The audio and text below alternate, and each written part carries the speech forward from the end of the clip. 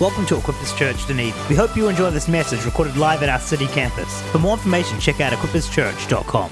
About this, Anna has been in the life of the church. Come on up, Anna. Anna's been in the life of the church for a long, long time, and she's a great friend of mine, a great woman of God, but she actually has a phenomenal anointing. I don't know. A love for Jesus. Anyway, this is my friend, and I love her, and I'm really excited for the word that the Lord has laid on your heart. Great, thank you. Kia ora, everyone. My name is Anna, like Nicole said, and I am, it's a privilege to be able to speak to you tonight. It's not something anyone should ever take for granted, and it's something that I'm like, oh, really? Should I? Really?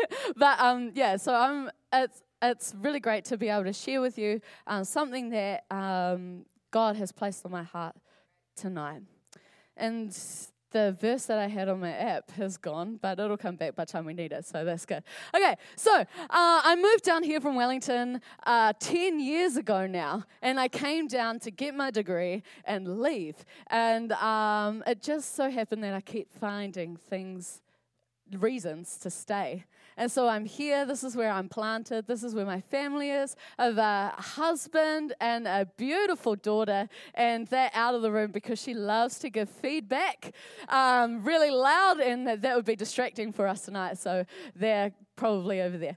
So you can say hey to them after, but yeah, that's a little bit about me. And I just want to encourage you tonight. It's going to be short and sweet, but I want to encourage you to take whatever is said, whatever you hear, or whatever you perceive to be spoken, take it away and chew on it. Don't ever take anything that someone up here says for granted or as so.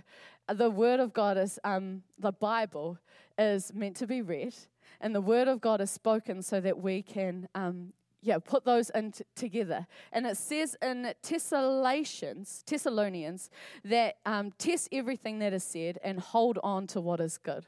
So everything that is said, and then as you test it against the Word of God, whatever is good, not just what you think is great, like your own opinion of it, but that alongside the Word of God, and after you've tested it, whatever aligns with the Word stands. And that's the truth. And so never just be like, oh, that person said, because we're not God. The Bible is the God-breathed word of life. And so I just want to encourage us, whenever we hear a message, is to always take it away and test it. An example of this is my granddad.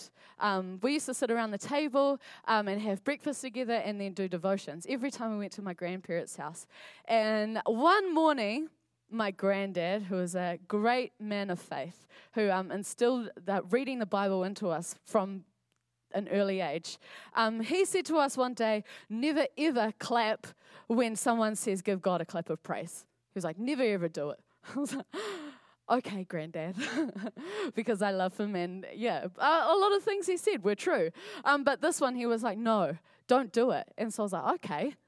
And when I came to this church, I grew up in a Baptist church, very reserved. We were actually known as the Clapping Forsters because we were the only people who clapped in church. And then I came down here and I was like, wow, there's a very different expression here. But I would stand there like this because I was told not to clap or give God a clap of praise if somebody told me to. It was only if I was prompted. So that was something that I'd taken to believe as truth. But then as I learned more about praise, as I had my experiences in praise, and as I read the Word of God, it says in the Bible to clap your hands and to shout for joy. And this is something that I experienced for myself. And it says in Psalm 47, verses 1 to 2, everyone clap your hands, shout with joy to God. The Lord Most High is awesome, and He is the great King over earth. And now look at me. I mean, don't look at me, but, see. It's like clapping, and my sister over here is clapping away. And so always test the Word of God, what is spoken against the Word of God, and the truth will remain. So anyway, what I'm going to talk to you about tonight, very briefly, and I want to encourage you, this is an active session. This is somewhere where you can interact, and at the end there will be a space for us to act on what we've heard tonight. And so why I choose to praise. I'm going to share why I choose to praise. There are so many things that we could unpack, and you've probably heard, if you've been in church over your time, people talking about why we praise. We could go through all of these verses. It talks about how praise aligns our focus on God, how it silences the enemy in Psalm 8 verse 2. It brings us to a place of humility. It leaves no room for complaint. Praise invites his presence. It says he is seated in the praise of his people. Praise refreshes and restores, and praise paves the way for the miraculous power of God to move. We could go through all these verses, but we've only got 10 minutes. Or I could tell you all of the different things where I have praised and seen God move, where I have learned how to praise through loss, where I've learned how to praise waiting for the impossible job that everyone said I wouldn't be able to get, but I got it anyway. Or praise as we were believing for a child. Or praising as I was consumed with my own perceived failure as I gave birth to that child. God is still good through all of those things and learning how to praise. I could unpack that a little bit more, but what I'm really going to do is tell you the whole Bible in 1 minute and then tell us why I still choose to praise. Are you ready? Okay, so in the beginning, God created the heavens and the earth and everything in it, and he said, it is good. Great participation. And then God created people in their likeness, and they were all in communion. So man and God were in communion together. Then man sinned, ate of the fruit, and was no longer in communion with God. And since then, God has been looking for a way to restore full, unhindered relationship with all of humanity. And we see it throughout the Old Testament into the New Testament, through Noah and the floods, Abraham and the Israelites, the people of Judah, all leading us to Jesus. Up until Jesus, there was the temple, and we were all separated from God. And people had to bring their sacrifices into the temple to atone for their sin. And there weren't many people allowed into the presence of God. And so we were cut off from him effectively and bringing these sacrifices. We kind of had to earn back favor. But then it says in 1 John 2:2 that Jesus is the atoning sacrifice for our sins. And so what that means is that we no longer have to go and do all of these rituals or go and get all these things to go and bring them as a sacrifice to become right with God. But Jesus has become that sacrifice, and now we can enter into his presence fully. And we are now, when Jesus died on the cross, the veil that separated man from the presence of God was torn in two, and the presence of God is now, we now have full access to that. Isn't that worth giving thanks for tonight? Yes. And so now we get to the point where I share why I choose to praise. And I encourage you all, if you haven't already, to go and explore. Go and read the word for yourself and to pull for yourself and to have experiences where you push yourself to praise beyond what you are comfortable with so that you too can have these stories. And the main point is to go and do this for yourself. I can only share with you my experience, the revelations that I've had. And so why do I choose to praise? Because by grace, I have been paid for by the blood of God. I no longer have to earn my way to God. I can't. I'm imperfect. I'll never meet the mark. I no longer have to do all these things so that I can become right with God again. But Jesus has paid the price for me by grace. There's nothing I can do to earn it. There's nothing I can do to lose it either. But Jesus has paid the ultimate price. And I just want to share a verse with you in Isaiah 61, verses 1-3.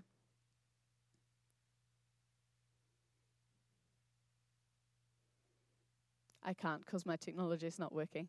But basically what it says is that I've been sent to preach the good news to the poor, to deliver the captives. And it also says that that I will exchange your sackcloth of mourning for a garment of praise.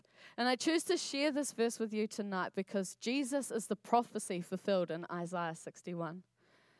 That Jesus came, set the captives free. Jesus came and proclaimed good news to the poor. Jesus came and made a way. And he's also exchanged our sackcloth of mourning for a garment of praise. And I share this with you because I almost see this image as I enter into praise. It's like I put on this garment of praise. It's an active thing. I have to choose to put it on. But as I praise and give glory and give honor to our King of Kings, our Lord of Lords, it's like God sees me in like Jesus' jumper. And as I'm praising, it's pure and holy and righteous praise, giving glory to the King of Kings. And so when he sees that, he sees the sacrifice. He sees the blood that has been paid for our sin. And that's how we can enter freely. And I'd just like to invite the worship team back up. So tonight we're going to give you an opportunity to actively enter in. It's always a choice. But we sing these songs that it's like, I choose to praise you. I'm going to bring a sacrifice of praise and I'll choose to praise you. My response will always be to praise. And then it's like, well, is it always to praise? And so tonight there is a choice. But we're going to give you an opportunity to enter into that. And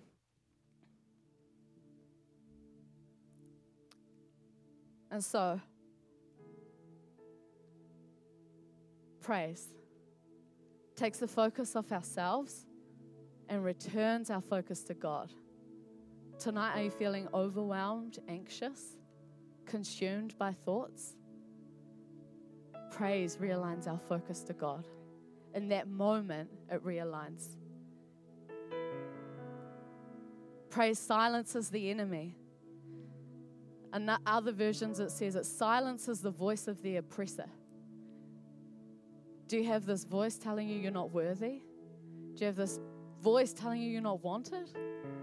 Do you have this voice telling you you've got nothing to offer? Offer praise. It silences the enemy.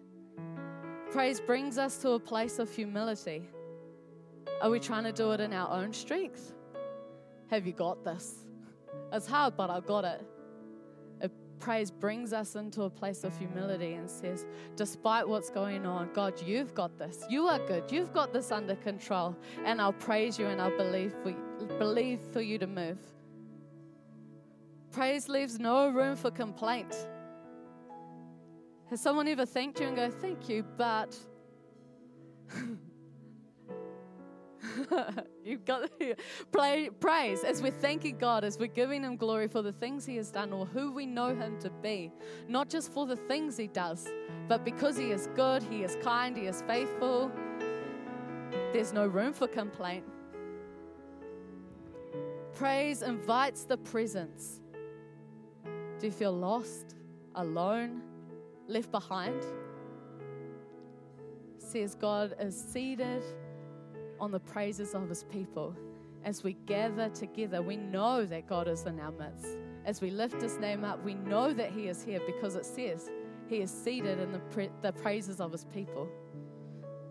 So if that's you, choose to praise tonight. Praise refreshes and restores. And praise paves the way for God's power to be displayed. I think of there's many examples, but I think of the time where they're in the jail and they praise and there's an earthquake and all the shackles drop. The doors open and it's set, God is still on the throne. His power, he still has power. And as we praise, we make way for the miraculous to happen. It says to put on the garment of praise. That's an action. You can't be a passive praiser. I'm not saying that you have to be a jumpy praiser.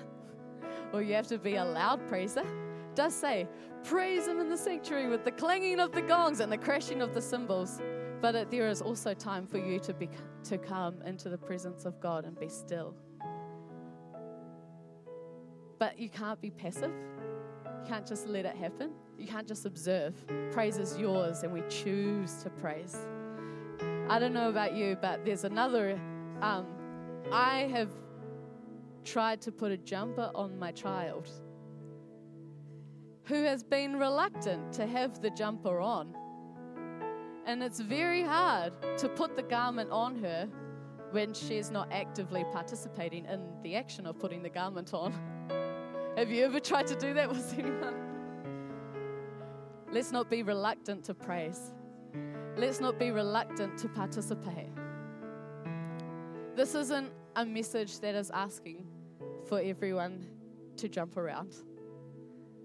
This is a message that shares my experience of why I choose to praise through every circumstance, knowing that it realigns my eyes to God's way or to His view, knowing that it stops me thinking about myself for a second and causes me to acknowledge the King of all kings, the Lord of all lords, to praise Him before He does anything, even though He's already done it all.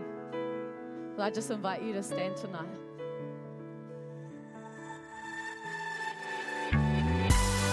Thank you for listening to this message recorded live at Equippers Church, Dunedin.